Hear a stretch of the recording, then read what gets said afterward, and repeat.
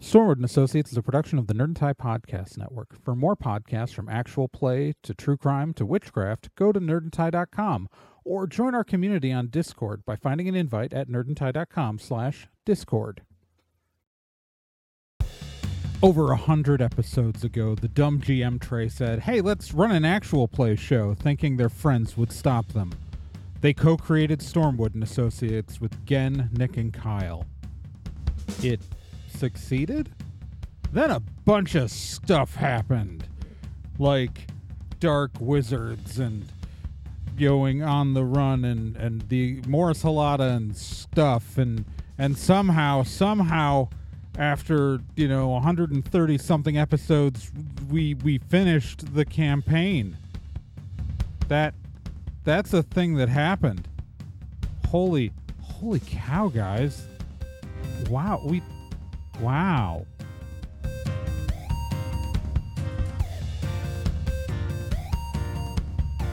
right, so this is the part where the song gets cool, right? Like this part right here. Yeah. Cool theme song. Cool. Cool song.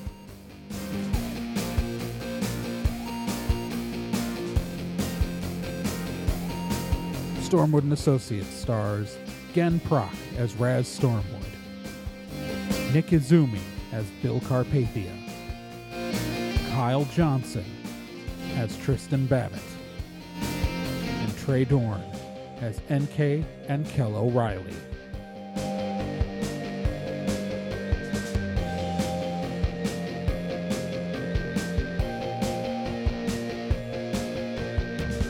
And the song gets real quiet here again as it's closing out the end. It's dramatic and stuff.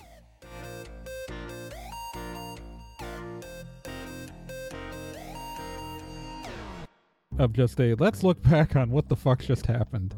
Hey, Stormwood Associates listeners, we literally finished recording the finale 20 seconds ago. So you guys just finished a campaign. Yeah. We did. I don't know if I've ever finished a long-term campaign. This is going to air in probably November 2021.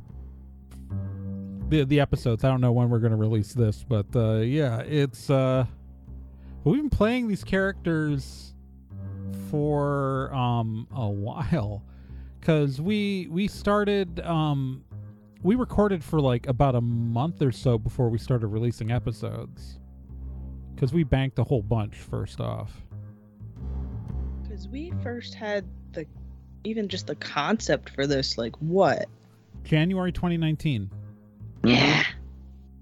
January 2019 is when we decided that, I had the idea that I wanted to do an actual play show for a while, but everything about Stormwood came together in at EverCon 2019. We were talking about it, and then we started recording in February and March, and we started releasing episodes in April of 2019. So yeah, because April 19th, 2019 is when the first episode came out. So yeah, we've been doing the show for 2.5 years. Jeez. And so in case listeners are concerned, there will be a second campaign with all new characters set in the Stormwood and Associates universe. Yeah. So I guess multiverse, because we've got that whole other reality where yeah, we're freaking Gabos from. Yeah, there's a lot to there's a lot more universe to explore, but I'm happy with where we took these characters. Yeah. It's bittersweet to say goodbye, but it's all right. So we did one reaction episode a long time ago, back around episode 60-ish. I think it was Harmed, wasn't it? Yeah, right after Harmed, we got kicked out. Technically, the middle of the Harmed arc. Yeah, because episode between episodes 66 and 67. So that was almost at the halfway point. That was effectively the line-wise halfway point. We're in the 130s is how many episodes. I don't know exactly how well it's going to break down. It's probably going to be probably 136 episodes in the first campaign.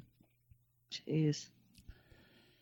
You don't realize how long it gets when you're actually just like playing it, and especially when you're like switching GMs, and it's like, okay, whose turn to like do a little campaign? And it's like, Well, yeah, I remember who's when we got something made up. It's been a while since we switched GMs. Yeah. I'm looking forward to the second game. Well, it's just because as we came into the end game of this campaign. Yeah, and we really couldn't. Yeah, no, it's I had to do because for the housing, like we could have inserted a side story in there, but like it just would have been like we were building the story was building momentum. It would have been like unsatisfying if like after it would have been weird. Like I was even playing with like a follow-up Gary story, but especially when all I could think of were Gary stories, that would just kill momentum. It wouldn't be good. Well, and plus part of it was like, I'll be completely honest, I was starting to get really excited for campaign 2 so I could like stop being the main character. Yeah, because I think spoiler, I'm not going to be the main character in season 2. Yeah, season 2 is going to have a different Stormwood. And season 2 is, I believe that Kyle, you're playing the Stormwood in season 2. We're not going to talk about our season 2 characters yet, because we're going to do wait. What we're going to do is we're going to do an episode 0 for campaign 2, where we just sit down and talk about who our characters are going to be beforehand, and that's what we'll do. Like we'll do another episode like this before campaign 2 starts releasing, so you guys get to know who the characters are before we start throwing them at the wall.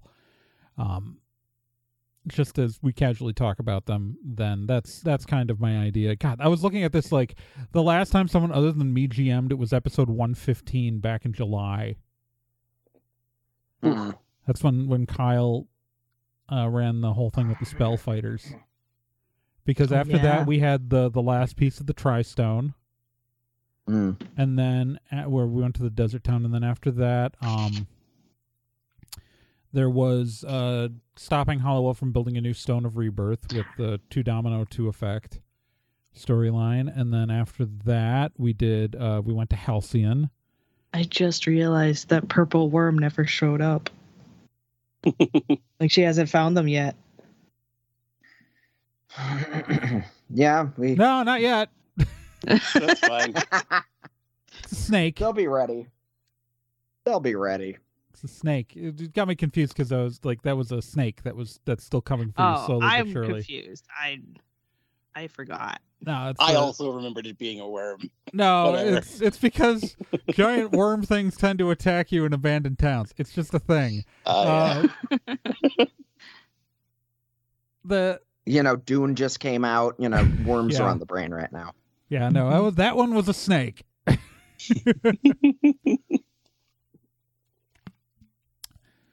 Yeah, it's well, and then you also like I'm not going to spoil Meat Grinder season 2. No.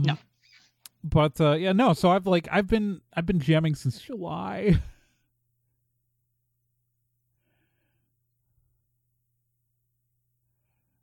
But you did a really good job. Yeah. Yes, thank you. Thank you. I think everybody did a really good job. I think I've really enjoyed this. This is like I've been gaming for literal decades, and I've never finished a campaign before in my life. I finished one-shots and like brief things like that, but I've never like finished a long-form campaign. I've been in many, but I've never like they always just ended. And I guess the fact that you guys are listening to it, no matter how few of you there are, and I know what the numbers look like, but there's more than one of you.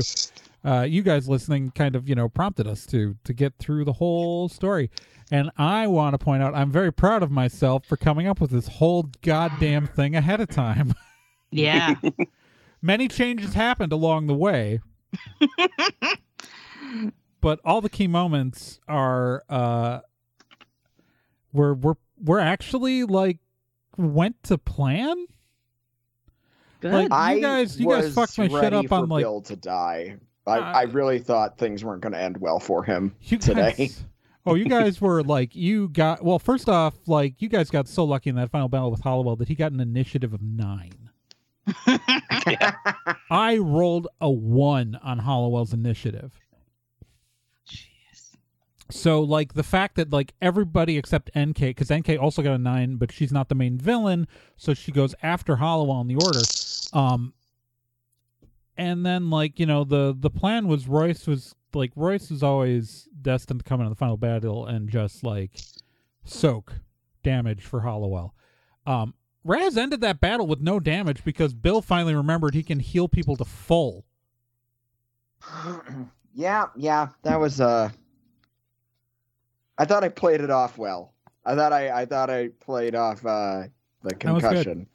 Like, there's so many things. Like, originally my plan was that like, the only real major thing I changed from my original plan was Kel being separated completely from Hollowell.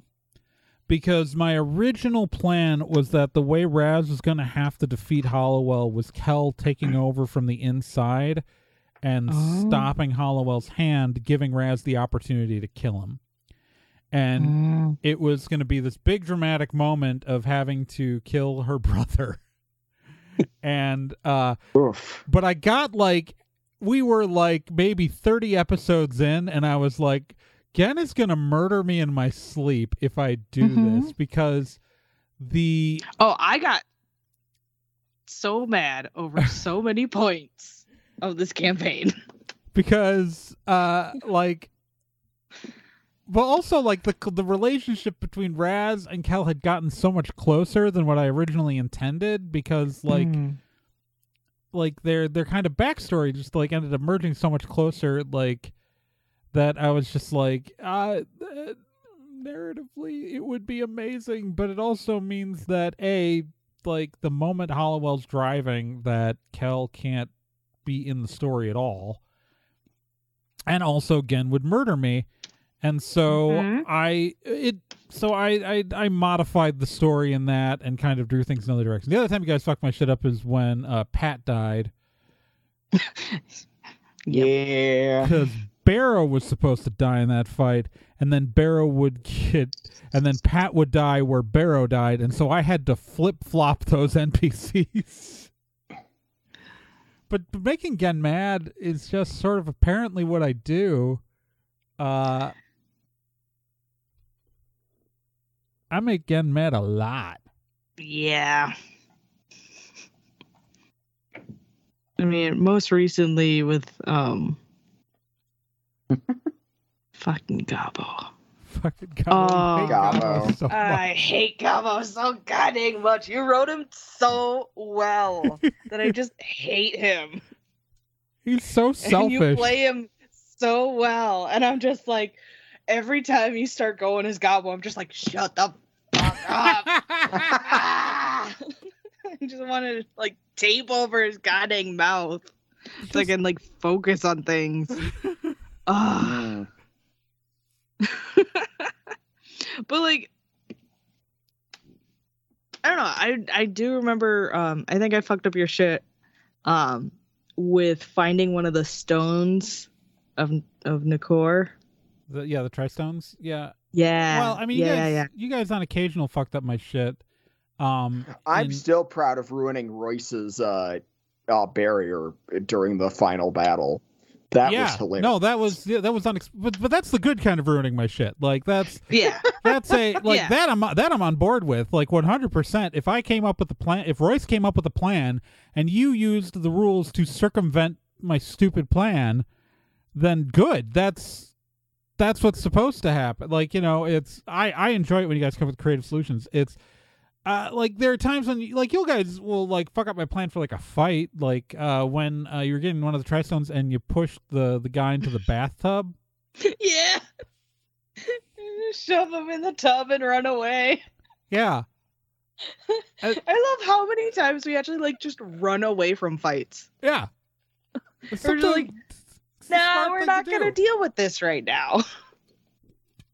And there's sometimes absolutely, like, no reason why the person would be able to follow you. And, like, that's the whole thing, is it's like, there's this mentality that, like, you know, okay, there's the opponent, I gotta kill it till they're dead. But, like, I mean, when Brittany was guest jamming back in the Sanctuary arc, I got us out of that fight as Kel by hiring Mara. Like, I'm glad that storyline got resolved too. Yeah, no, I wasn't gonna. Oh yeah.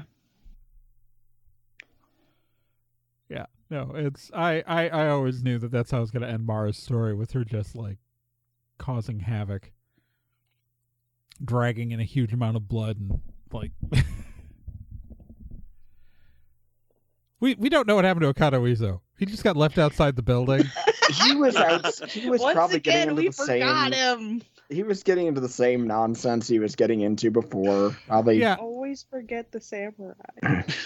I completely, like, you know, like we kept forgetting, like, he was like, I had such high hopes that, like, you know, we'd have Nick playing dual characters in these scenes, and like, and then like, it was just like, oh, who gives a shit about this guy? I don't care. To my defense, I was going to have him disappear at the end of that arc that I'm still extremely not proud of. It was the only reason he was kept around was at the behest of everyone else. Yeah. Yeah, because we thought we needed extra person. More. And he did a good job. Yeah. Probably off screen. No, he didn't. He probably went sure home. He did. Maybe he wouldn't. He's right now. Okada Uezo is sitting in Morris Halata, probably dating the Black Widow used furniture lady. Okay. Could she even kill him? I don't That's know. an Let's interesting find out. question. Maybe. I mean, to be fair, I shouldn't call her a Black Widow. It's she's, you know, she killed Phil. Just canonically, she killed Phil. She killed her husband. No, it's fine. Whatever. She's fine. Phil's dead.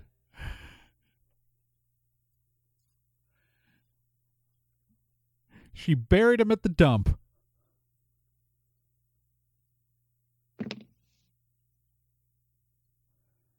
Inside a futon mattress cover. Phil's dead. I don't feel bad. And technically we didn't follow up on some of the... Mikael Enris is still running a taco shack. He's he's still a fugitive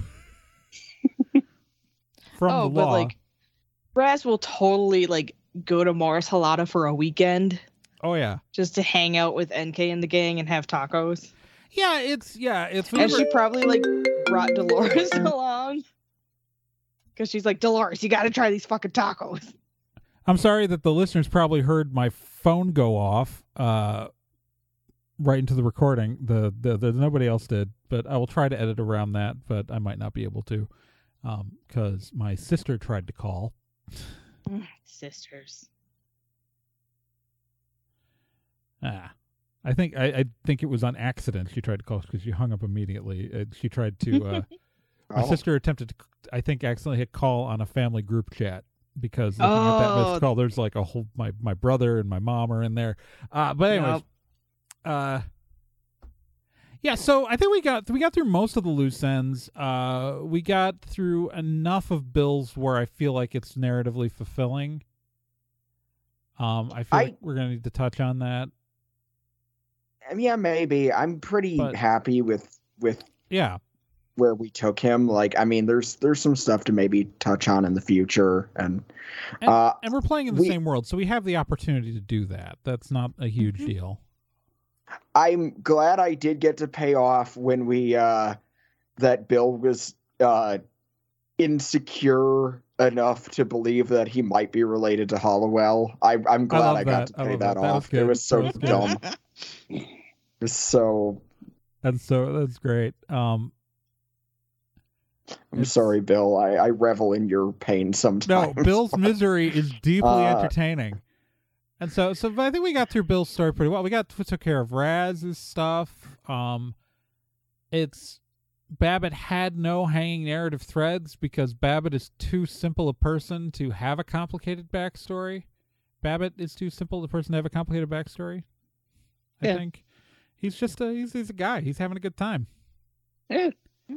I do feel like I feel bad for not like really fulfilling on NK's narrative stuff, because that was the originally. So we're doing campaign 2.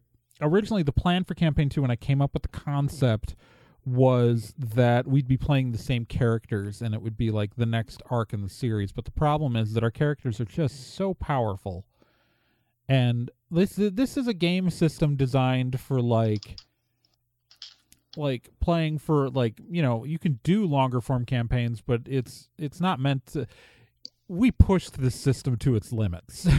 Mm-hmm. To the point where I am making. You wanted this thing play tested. We play tested the fuck out of it. So, which that we are introducing in campaign 2, what I'm referring to as advanced combat rules, which are not in the official guidebook.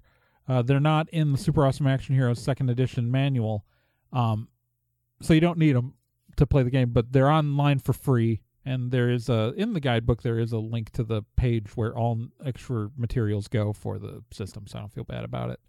But we're using the advanced combat rules, which is going to introduce in campaign 2. We're going to be introducing critical successes and critical failures.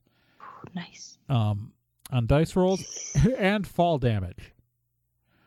So like Royce getting shoved out a window, besides the sweep move damage, would also do actual damage just from the fall. Although in this system, for regular characters who aren't fodder, less than a 3-story fall isn't going to do additional damage. It's still a ridiculous system. Don't worry. Our characters will still be able to do ridiculously stupid things. But yeah, so we're going to be introducing some nice mechanics because it's so campaign 2. So NK stuff was never supposed to pay off in campaign 1. Like it was always intended to pay off in campaign 2. So like that's why I have ideas for how to deal with it, but I think that really the end of her story is just going to be her accepting the world she lives in. So I was just like, I can give her a happy ending right now. That's fine. I know why NK doesn't have her memories, and I will find a way for the listeners to find out. I have a plan. But I think the NK's memories is really the NK's like backstory and history is the only thing I think we really left dangling. Because we took care of Mara, we took care of Bill enough. We dealt with all of Raz's stuff. You know, someone's gonna find something I said in some episode like 100 episodes ago that I forgot about. We even paid off on the goddamn dragon egg. Yeah, I'm willing to admit that I probably made some mistakes in there, but I feel really satisfied with where my character went. I kept trying to set up stuff for, I'll say Bill, if you want, Nick, if you want to talk about like fucking my shit up, Bill turning out to be asexual fucked up so many of my plans. I know. Don't feel bad. No, it worked out great. It was not like it was fine. It's just like Amy was gonna be a much more important player, and then it was just like Bill's asexual. Well, okay. It was one of those things. I'm gonna be honest, I do not like romance or to play romance subplots in my RPs. That's fine. And I'm sorry I know I've actually had listeners who are friends express how disappointed they were with that. I legitimately am sorry to you guys, but part of this is something that I do for my own fun. And it's also, ace representation is kind of limited, so I figured that was my... Oh, absolutely. But also then it made it funnier, because then it became... That's true. Bill became this character who, okay, like, so I'm not going to waste Amy on this situation. Amy will return. But But I'm not going to waste this character concept I have for this character then on Bill, but I am sure going to make it, everyone is going to be into Bill.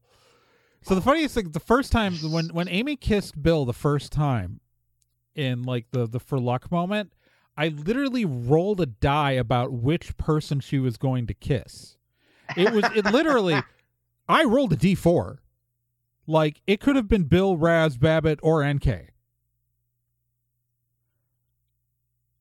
I rolled a D4 as to who she was going to kiss for luck. And so it just landed on Bill, and I was like, oh, this is perfect. This is unexpected.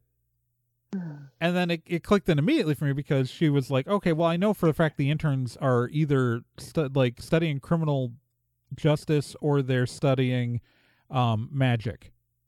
So, like, coming up why Amy was into Bill was really easy for her character, but then like having Mara also into Bill was also set up at that point, with her schoolyard bullying of Bill. Was always meant to be Mara being into Bill, but having like the emotional maturity of a 5th grader. So like it's just like being able to like, that's when it became like, I was like, okay, we're not doing a romance subplot, we're doing an anti-romance subplot with Bill. Bill being uncomfortable is one of my favorite things. Like, yeah, so it's like, this will never be a romance subplot. This will be Bill hates, and I'm like, how many women can I make into Bill? How many women and men can I make into Bill now? Because there's nothing funnier to me. Like, I wrote this comic unconventional for a very long time, where there was the character Ruth, who was an asexual demi-romantic character, who and like very much on the spectrum, but the joke was that everybody was into her, and that was loosely based on a real person I knew who's not asexual, but very particular about who she's into, and she has like had, you know, like happy relationships, but there was this thing where like every guy I knew at some point tried to ask her out, literally all of them. Every single one. And this, like, it was a real phenomenon where like this person who was like in many ways absolutely ordinary, like, I mean, like, she's not unattractive, but like you wouldn't like, not like remarkably more attractive than the rest of our friend group, just suddenly kept having it happening and literally was completely disinterested and never showed interest in anyone, just kept consistently having people like hit on her. So I find that in real life, it's annoying and awful. In a story trope, it can be hilarious. Mm-hmm. In fiction, when it's not real people. And so like the fact that you pretty much just walked into the door for that, when I already had like then two female characters who were clearly interested in Bill, and then you revealed to me that Bill was asexual, I'm like, I'm running with this baton. I'm good with it. I'm glad we were able to make it work. That's really what it boils down to. It's just that it's not something that I'm comfortable playing. Yeah, no. And who knows? Well, there's a lot of me. There's absolutely no one-to-one things in my characters, but there's a lot of me working out my own issues in some of the characters I write. Well, it's, you know, we had 4 very different characters when it came to their relationships and romance, right? So Bill was asexual. NK, I kind of wrote in this whole like thing with her being caught up on Michelle, and like, you know, and she's very much she was always hung up on Michelle since before she walked into the room, so there really wasn't any risk of her like romantically going towards any other direction. But she's like very much doesn't know how to just like, but very much the opposite of Bill when it comes to sexuality. Actually, no, the real opposite of Bill is Babbitt. Mm-hmm. Yes. Who is just the funny thing, Babbitt, who had like the least on episode romance plots out of anybody, because I think they just aren't funny enough, because it's just like everyone's like, okay, yeah, no, Babbitt's 100% getting some. It's just happening over there. But what's happening over here is Bill having an awful time. Babbitt, yeah, he's in a relationship where he's dating a woman who probably killed her husband, and he's also not being exclusive when she might be expected to. Maybe he's going to get murdered. Who knows? He left town.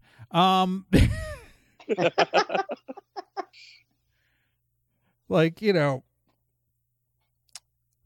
And then we get Raz with the Dolores Arcturus romance coming out of nowhere. Out of absolutely nowhere. And here's what's interesting. I'm pretty sure like I first wrote Raz as an ace character. You did, and you talked about this, like, and I did, and I talked about it. And then that happened, and then I'm like, oh, well, maybe she isn't fully ace. Maybe she's actually like sexual, and she's like realizing this about herself, because here comes finally someone who she has like feelings for, and she doesn't really know what to like.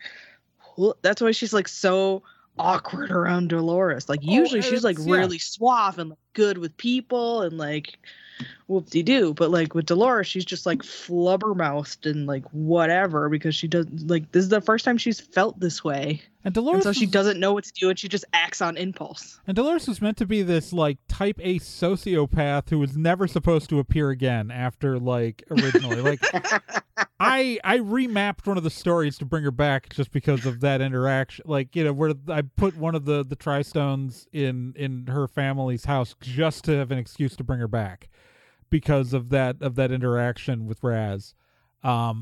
Because I was like that. I was because you had told me that you were playing Raz as asexual, so like I wasn't expecting Raz to kiss her, and like I wasn't either, but she did. Yeah. and they let me play with that, and obviously like she's softened way more in her interactions with Raz. So like by the time we get to the finale, like the final arc, she's just like clearly all in for Raz. And it's I think that's I really like that we ended on that too. I thank you for not letting me forget that. I like, as soon as I was wondering if you were on the same wavelength that I was, because when I started saying, oh wait, I was like, oh, did they remember like what I'm talking about? Well, and then we got to play that out. It slipped out of my, and actually I think it's a great scene to end the story on. Like I mean, don't get me wrong, Mara's resurrecting her mom is a great thing to slide in there, but like it's much more emotionally fulfilling to like have Raz. Well, here's the thing. The series begins with Raz and an elf and ends with Raz and an elf. Hey now. We can play it like, because it's the final episode of the series of the fictional TV show we've been making this entire time. So when Mara's mom gets resurrected, we cut to the credits, and then Raz's scene with Dolores is the after credits scene. Yep. Yeah, except I'm going to still put it before the end credits to make sure everybody listens to it. Or maybe mid credits. Yeah, it would be a mid-credits thing if we were doing actual television or something like that. Yeah. But it's going before the credits just because. Oh yeah, I want everyone to hear it. I'm just saying, like, if this was like the TV show. I hope you're okay with the fact that I just jumped in and set up what was happening, because I was like, Gen could spin her wheels for like 10 minutes as we figure this out, or I can just put us at a picnic. Yeah, it's like me trying to figure out how to do a sweet move. I was also thinking. I was thinking about it from the point of view though of just Raz and Dolores, because, like, because like, I was thinking like they're probably going out on their first date, and I'm just like, because I was just gonna spit out like, oh, Raz is like waiting for her at a coffee shop, blah blah blah blah blah. But then you brought out picnic, and I was just like, okay, yeah, sure. You know, well, I was thinking of it along the lines of this is my thought is that like. I was thinking of it as Raz and Dolores about who's going to actually like make decisions and have very clear ideas about what she wants her first date with this person to be like. Mm-hmm. Like Dolores had picked the spot. She brought the basket. She knew what she was going to wear. She had a whole mental picture about that encounter before. The thing about their relationship is, like, you were saying Dolores is type A. I'm pretty sure Raz, because it's made by me, is a type B. Yeah. So, like, laid back, can go with the flow, let Dolores plan all the things. That's totally cool. Yeah, I'm realizing, I'm realizing, and this is probably unhealthy, that there are a lot of similarities in personality between Dolores and Kel. I mean, isn't there like a weird saying that like you always want to like date someone who's similar to like your parent? Yeah, I've heard that. I married someone who's very different from both of my parents. So. Yeah, so it's not always true, but yeah. I mean, but like it's like Kel is her best friend and her brother. It's it would make sense that she would gravitate towards someone like. With that type, because she's so used to dealing with that type. Yeah. And it's actually why it's like, it's kind of also, like probably a lot of Raz's professional career happened because of her brother kind of pushing. And he didn't have the Stormwood name on him, and she did. So he didn't feel the pressure to actually be the one out in front of it.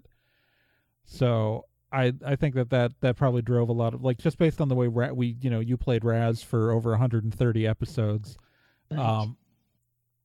I get the feeling that, and so I think that is probably exactly how that relationship is going to end up managing too. I think really the scenes that I would love to watch with and not have to perform is the once the relationship gets serious and Dolores and Kel have to start spending time together.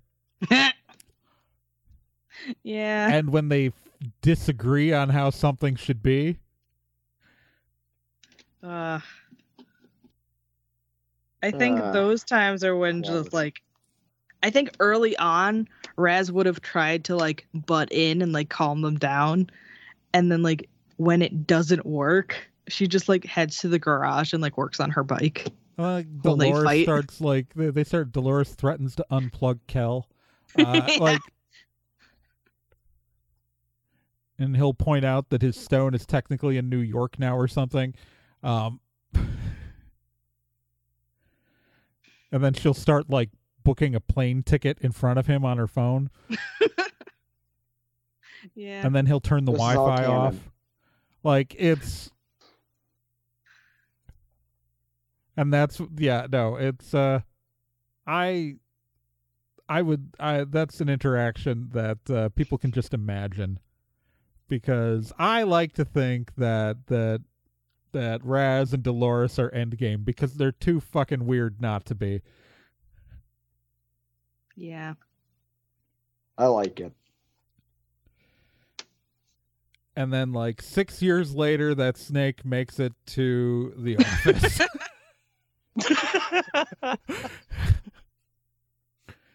And just like erupts through the glass.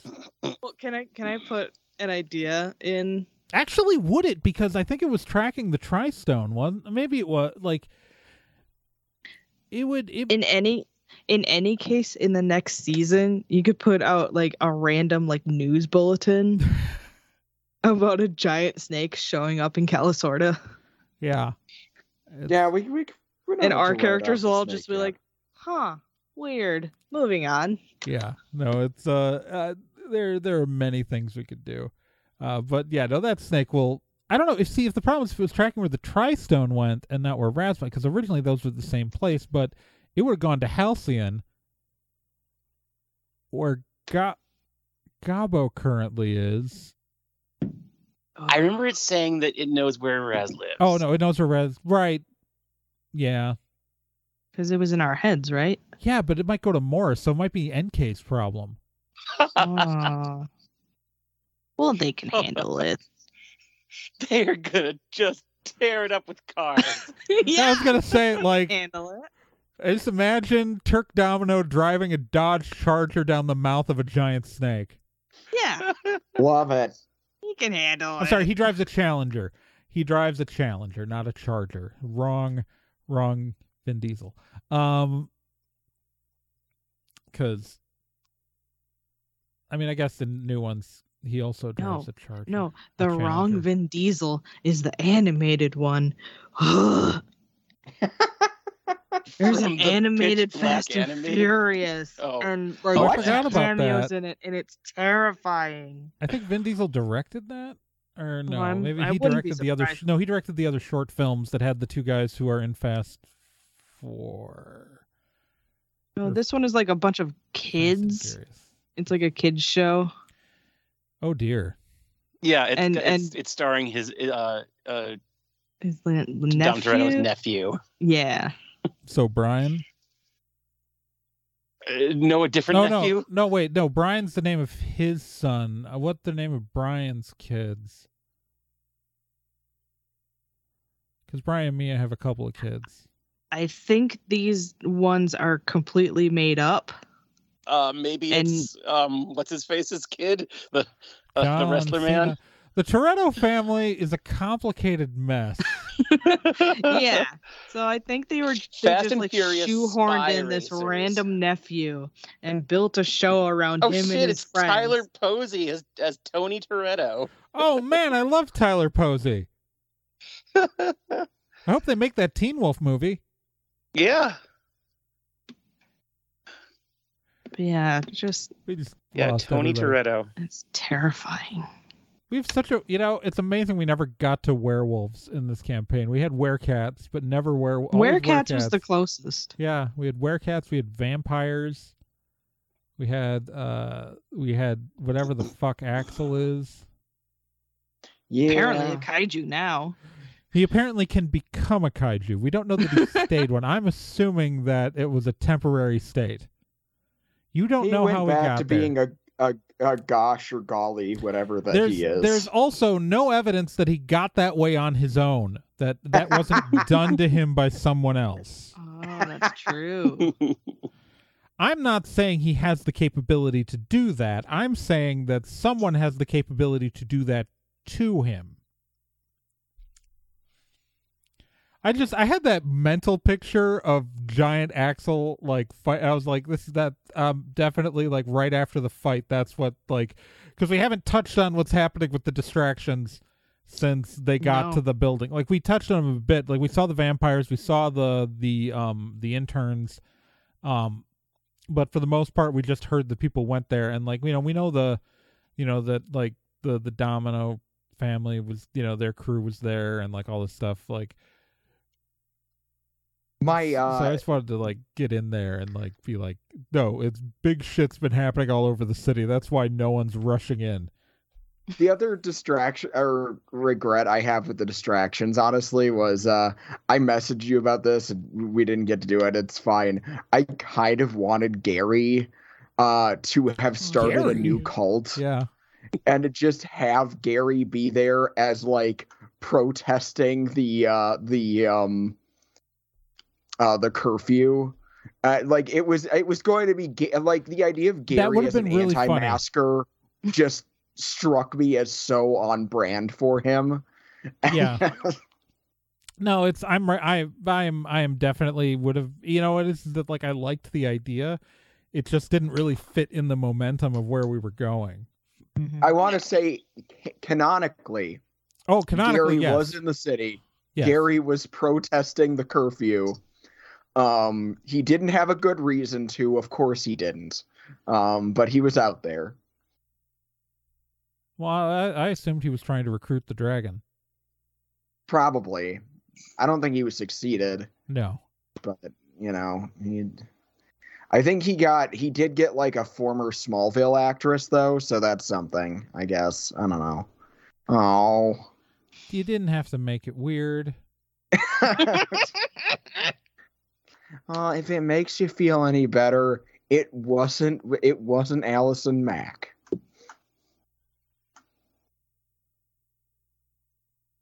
Yeah, but all the other actresses I can think of from there went on to do other stuff.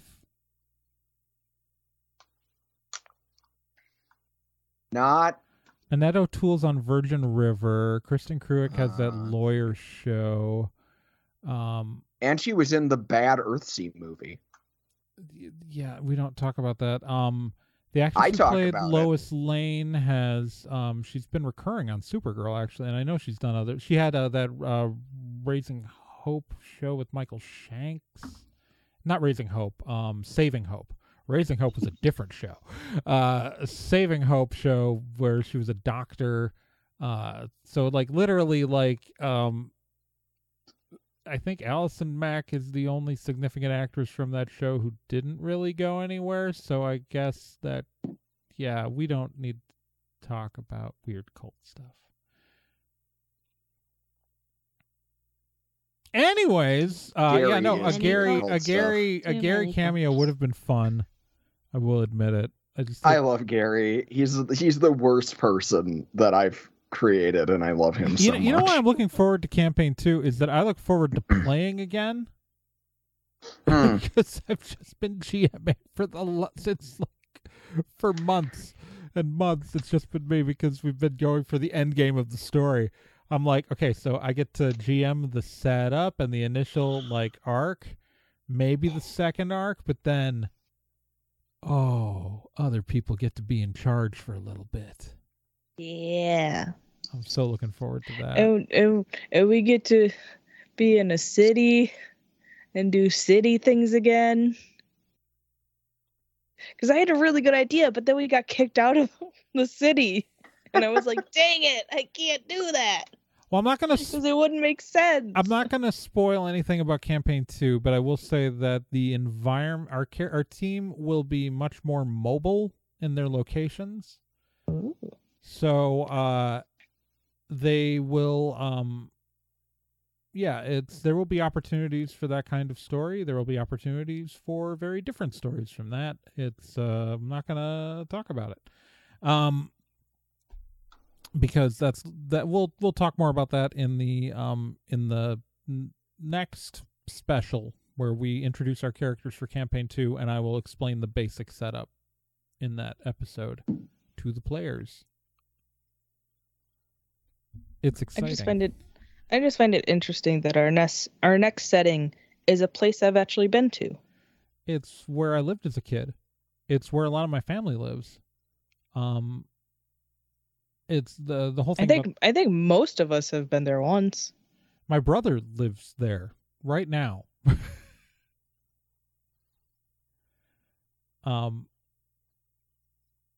Yeah, no, it's that's the last time the only reason why I haven't was the summer. Because we had a big outdoor family reunion for my mom's side of the family at my Aunt Diane's in Wilmette. Oh, see, I was purposely not naming it because I didn't know if we wanted to name it yet. I guess people can Google. Yeah, no, the secret is we're taking specifically in Wilmette, nowhere else. People familiar with the metro area that I'm talking about will know where that is off the top. Like, will know, but I guess you could Google it if you want. But I didn't spoil anything for people who aren't going to bother Googling that and aren't familiar with that area. Yeah, it's so, I don't know. It's like, you guys have any, like, any particular high points that you want to address before, like, while we're talking here? Or, of this past season? Yeah. Of this past campaign. We talked about Gabo. We talked about, like, so we don't need to talk about Gabo. No. Not that Gabo might not ever appear again. Oh no. I didn't think that I'd be able to that Bill would have. I didn't know that Bill would be the character that he ended up being, and I know he might seem relatively static to some people, but to me, I didn't think he would grow or gain confidence or be quite as much of a jackass as he ended up being. And I'm really happy that I got to do all that with him. I love Bill. Like, Bill's like, I thought it was really important that Bill be involved also at the end, because like the series starts with Raz and Kel hiring Bill.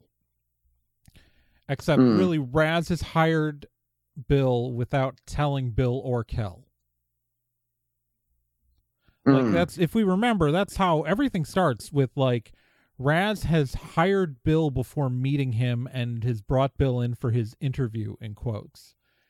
And so it's like, because if we all remember, I'm sure everybody's forgotten, that this whole thing started because Raz hired Bill, and she did a certain player didn't let this go public to the rest of the characters until much later, much to my annoyance.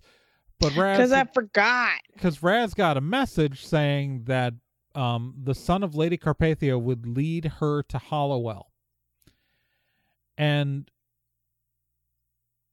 that she didn't know where the message came from. She didn't know anything, but she knew that Bill Carpathia lived in San Ricardo, and so she volunteered to set up the new San Ricardo office for Stormwood and Associates. Now, the answer to this, if for people who need to know, is that message was sent by Jim Johnson, and it was full of shit.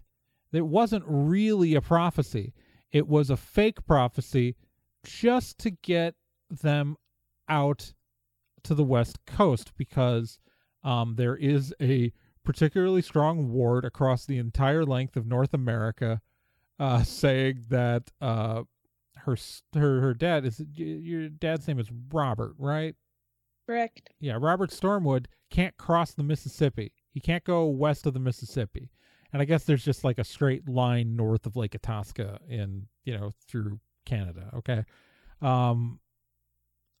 So Robert Stormwood can't go to the like most of the western side of the continent. So the whole point was to lure Kel because Kel would go with Raz to lure them out to the West Coast so they could eventually like separate Kel and not have to deal with like multiple like the resources of the Stormwood offices, because the Stormwood office, there are Stormwood offices in New York, Chicago, Miami, and New Orleans. But there's nothing west of there in the United States anymore. Historically, there was. I have a whole lore. There's so much lore for Stormwood, and there are tons of international offices. But there were none out in Calisorda, and there were none in the surrounding states, and so the whole idea was to lure them out there and to cut them off from Stormwood resources. That was the plan. But Raz didn't tell anyone that, so I eventually reminded Gen. Because Gen has a really bad memory. But so like the whole narrative of the story starts with recruiting Bill for that reason. And so for Bill to be like, I was really happy with the end with Hollowell, where when killing Hollowell, the two of you were holding onto the staff together. Yeah, that was very exciting. Yeah. And Kel. Yeah, and Kel. Like so the story begins with Kel, Raz, and Bill, and ends with Kel, Raz, and Bill, with Babbitt kind of hanging out. I'm glad Babbitt was there, though. I'm glad Babbitt. Well, to be fair. Oh okay, my gosh! We mentioned this single-handedly taking out all the guards. Yeah, I know, it was great. It's well, and we got to take care of that action economy. We mentioned this in the last like behind the scenes episode, but Kyle was originally supposed to be a guest on the first arc. Like, so my plan, like, so, but he was just so fit in so well that it was just like, no, we're keeping Kyle after these first 5 episodes. No, it's Kyle's on the team. So Babbitt, because like, so originally the plan was the 4th seat on the table, we were going to alternate every storyline. We'd have like a list of guest performers who we would bring in, and Kyle was going to be on that list, and we would have Kyle back more than once. But then Kyle's performance was just so good in that first arc, it was just like, no, this is too good of a chemistry, and this fits in too well. We are not replacing him with anybody else. This is Kyle's seat at the table. And sorry, everyone else. Yeah, sorry. I literally had talked to people about like guesting on the show who then I never got back to. And they're hearing that now. I like them all. It's just that like Kyle was that good in the first arc. So that's why Babbitt, like Raz, Kel, and Bill are all built into the narrative, and Babbitt. And the rest. Like, even NK's in the narrative, because like NK was always intended to come in at some point as like a main character, and that's why she's in that first arc with like she like flips off the team and drops down the vent shaft. Although, again, as I mentioned in the previous talk, like that the Babbitt fucked my shit up being a goblin, being able to fit between the servers.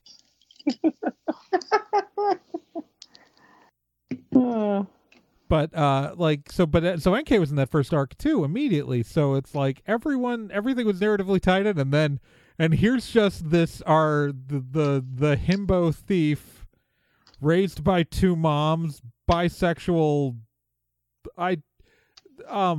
promiscuous person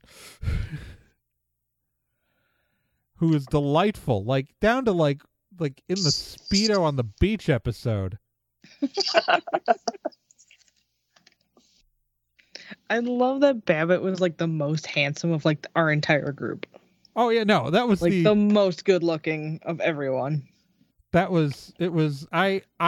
love the idea of like, I like subverting tropes, and so like the handsome goblin, like that everyone thinks that goblin is so fucking hot.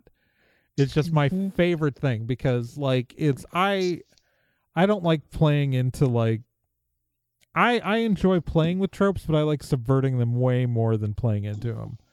And so like it's goblins in our world can be very handsome. He's got good eyes. I mean, just look at that official art of him. He's got a strong jaw. Even the little teeth are cute.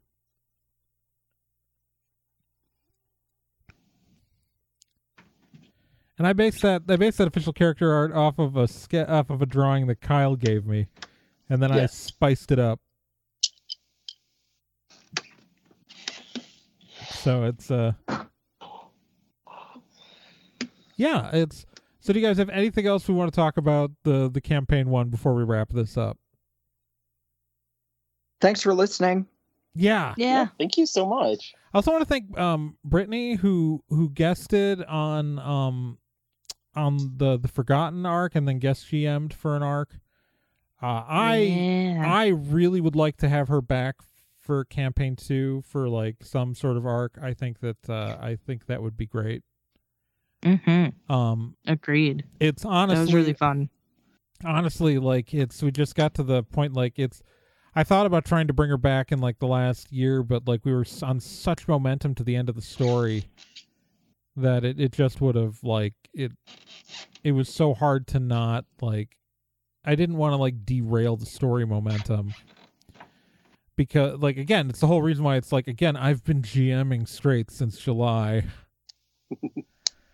You know, on a show where we in theory rotate, like it's just we were headed to Endgame, but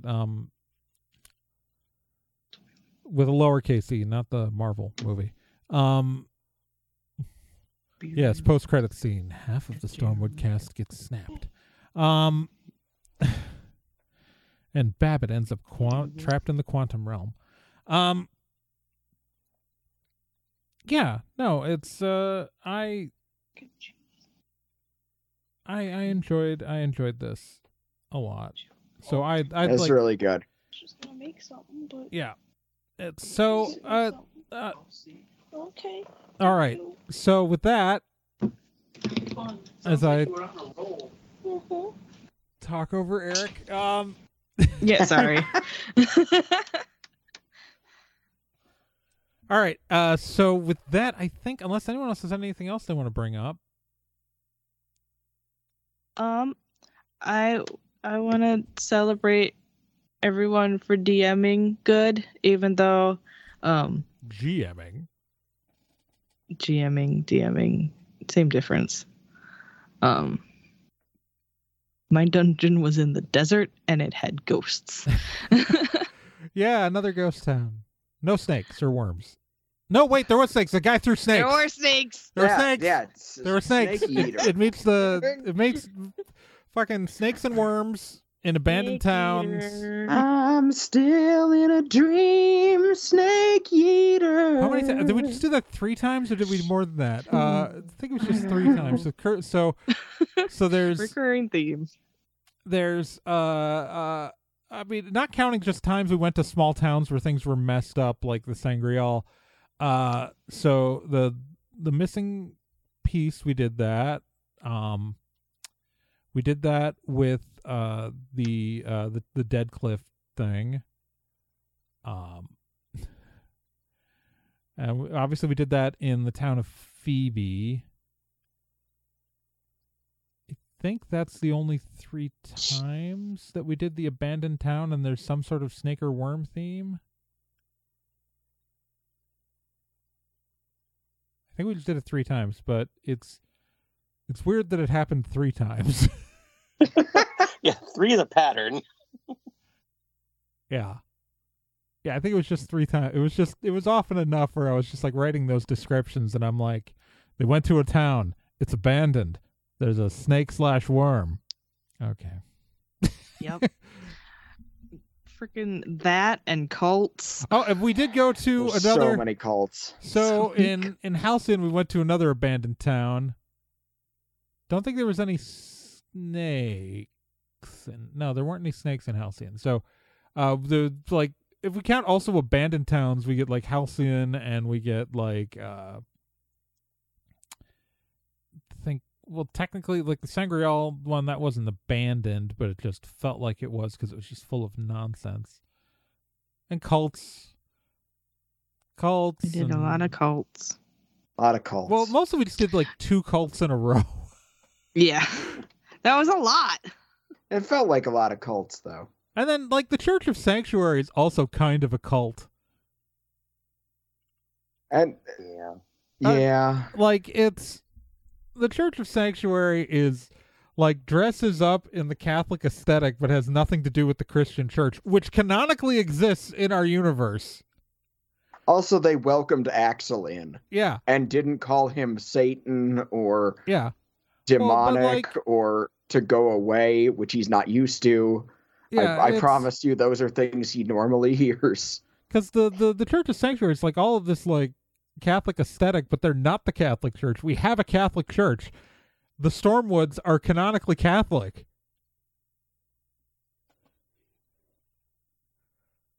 Like both Kel and Raz were confirmed. Mm-hmm.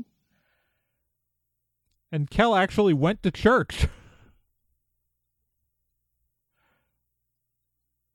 Yeah. No, it's so it's actually I kind of love the Church of Sanctuary for that, but it means they're kind of a cult. Which means our team got hired by a successful cult. Uh-huh. And then we gave them Axel. So they're either better or worse off. But no, I just wanted to give a shout out to all the GMs that are not Trey, because we already know Trey did a fantastic job GMing. But the rest of us haven't done it as much. Yeah. Because I know it was my very first time GMing anything when I did it the first time on this show. Yeah, your first time GMing anything, and we put it on the internet. Yeah. For everyone to hear. Yep. Yeah. Which is pretty admirable, all things considered. I mean that very sincerely. It wasn't great, but God, I can't believe we did 130 something episodes. I know. It's been a fun show. We did a lot of not plot stuff. Yeah. To be honest. To be fair, that's on purpose. Although I was putting down I was trying to make a list for because Sean Orange of Famicom Dojo was like, oh, I'm interested in list of this. I'm like, okay, because he's going to be because Sean's a guest player on season 2 of the Meat Grinder. He's joining us for the second season. Yeah, because I think it's fair to announce that there is a second season of the Meat Grinder coming in 2022. We recorded it already. I haven't. So it's in the can. Well, it's the recordings are done. The episodes are not in the can because I have not edited them and done 50% of the work still needs to be done on them, in the sense that like I do a lot of post-production work on this stuff. But Sean's in the cast for the second season, but he hadn't really listened to Stormwood, which is fine. You don't need to. The Meat Grinder is connected to Stormwood and Associates in its world, but you don't need to know you don't need to know what happens in Stormwood to listen to the Meat Grinder. You don't need to know the Meat Grinder what happens in Stormwood. However, if you do know both, they are complementary in their stories, and they will fill in details for the other. But so he was asking, and I tried to make a list, and I was like dropping off of like all of the non-plot stuff like that doesn't become important, and like I was leaving out a surprisingly few number of episodes that like. Because, like, you go through the list and, like, okay, so the pilot we need. Now, Island of Alcatraz originally was not on the list, but technically we touched on that goddamn egg in the final arc. I mean, I guess you don't need to know about that. Like, you could get away without knowing that. So, okay. So we'll say you can leave that out, all right? So you can leave out Beached. We can probably skip the Beached 2 episodes. Farm Barn. Okay. But that's only like between Beached and Farm Barn are both only 2-parters, so like that's only 4 episodes that we've left out there. So Town of Phoebe you need, right? Because that's, and then we get to Reigns of Terror, which is okay. Maybe we can leave that out for the overall arc, but it does kind of introduce like the Reigns people, the like that whole crew of the supervillain teenage girls, which then become notable later. So the Forgotten you can probably leave out, except it does introduce the entire concept of werecats. Sanctuary you need, because it actually sets up like some of the stuff. It introduces Mara. It sets up a lot of the stuff.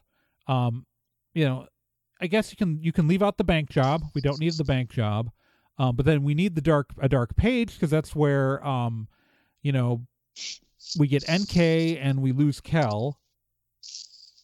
And then Domino Effect, which is this huge 11-part arc, which usually you could drop, except episode 11 out of the 11-part arc introduces the entire, like the whole soul, like Kel's story is so bound into episode 11 of that arc. Which makes no sense if you don't listen to the 10 earlier episodes. Reigns returns, introduces more werecat stuff. Glenn Gary brings in Axel. All right, the Harmed arc 100% has to be there. That's a huge like twist reveal. Then the new normal we need, because that sets up the entire setup in Morris. Curse of Deadcliff introduces Dr. Jalopnik, so we can't get rid of that. Back to School we need, because that sets up getting rid of like the entire arc with like the actual like moves to destroy the Stone of Rebirth. Sangreal in arc introduces Okado Izo. Main Street Part 1, Main Street. So in a way, that one's pretty skippable. Well, okay. He's still, but he like then suddenly here's this character who is this person? Why are they here? And also though you get to meet Aesop Stormwood in the Sangreal arc. Yeah, I really dropped the ball on that one. No, but it was good enough. I like it. I liked it. So, and then we get to I'm hard on myself. And then Main Street, that's a Tri-Stone of Nakur episode. Challenge of the Robots brings back, the Dr. Jalopnik. Arcturus Manor, which brings in more Dolores Arcturus. So then Morris by Night introduces the vampires, and Mara becomes a vampire.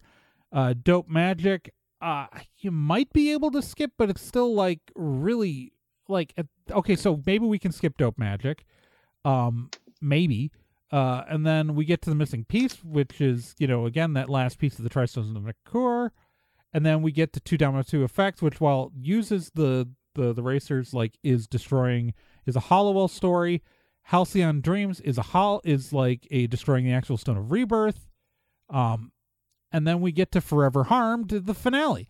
Like, I think maybe we could skip, like, 3 arcs out of all of that if you don't want to, like, be completely lost.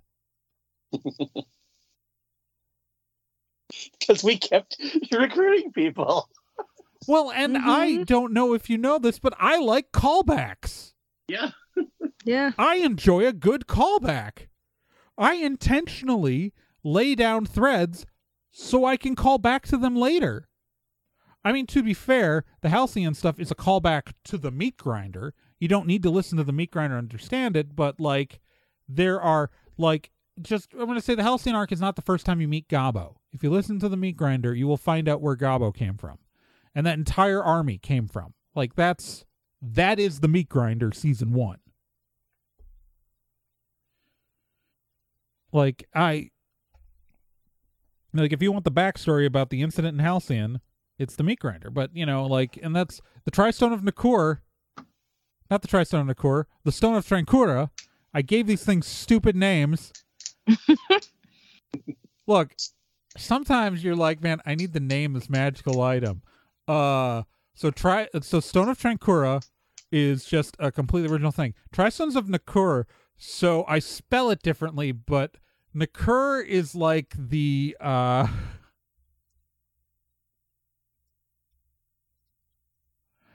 the National Association of College and University Residence Halls. It's called Nikur. Mm-hmm. And I used to work in housing. And I never did anything involving Nikur, but I heard about it all the fucking time. And so just the word Nikur was in my head, and so I needed to name a magical item something. And so I named it, that's why, that's the Tri-Stones of Nikur are 100% a reference to the National Association of College and University Residence Halls.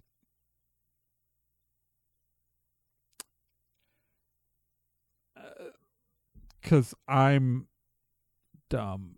I mean, I could have called it Glucker, the one for the Great Lakes, but I worked in housing when I was in when I went to UW Eau Claire. Okay,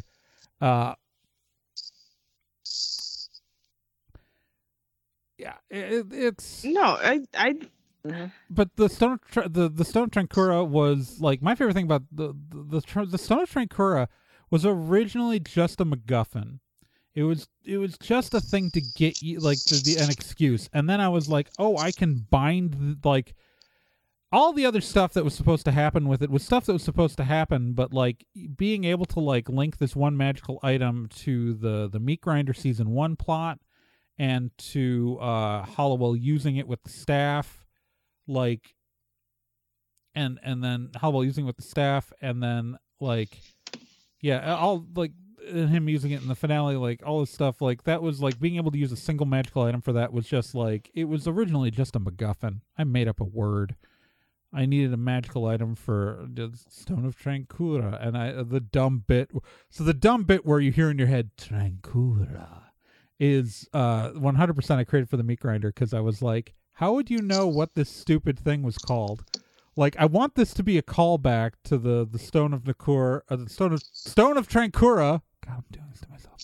The Stone of Trankura. I wanted to make it a callback to it, but none of the characters in the Meat Grinder would know what the fuck this random rock is called. This magic item. And so I was like, oh, it just says it in your head. It got the name because it says the stupid word.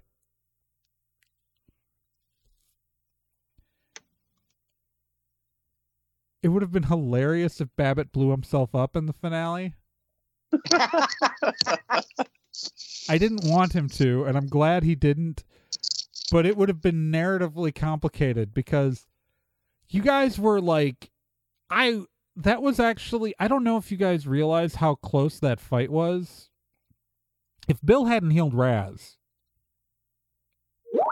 I could have taken y'all out in a turn.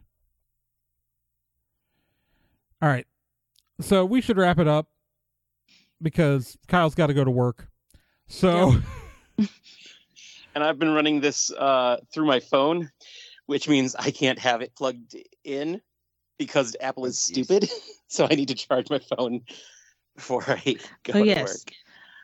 Amazing time, crazy finale, super, super fun. And so we're gonna take some time off before season 2. Before campaign 2, I guess.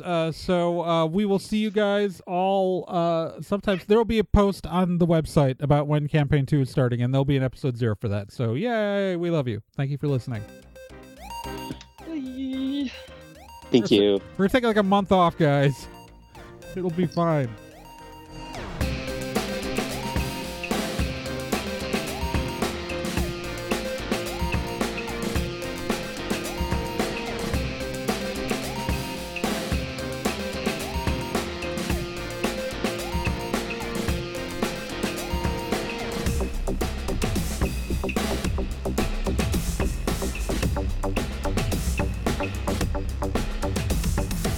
Stormwood & Associates is a production of Nerd and Tie. You can find more information at nerdandtie.com/Stormwood. You can also find us on social media at Nerd and Tie on Twitter, nerdandtie.tumblr.com, and facebook.com/nerdandtie. This podcast can be subscribed to on anywhere that major podcasts are found: iTunes, Spotify, Stitcher, Podbean, and quite a few other places, and anywhere that takes an RSS feed as well.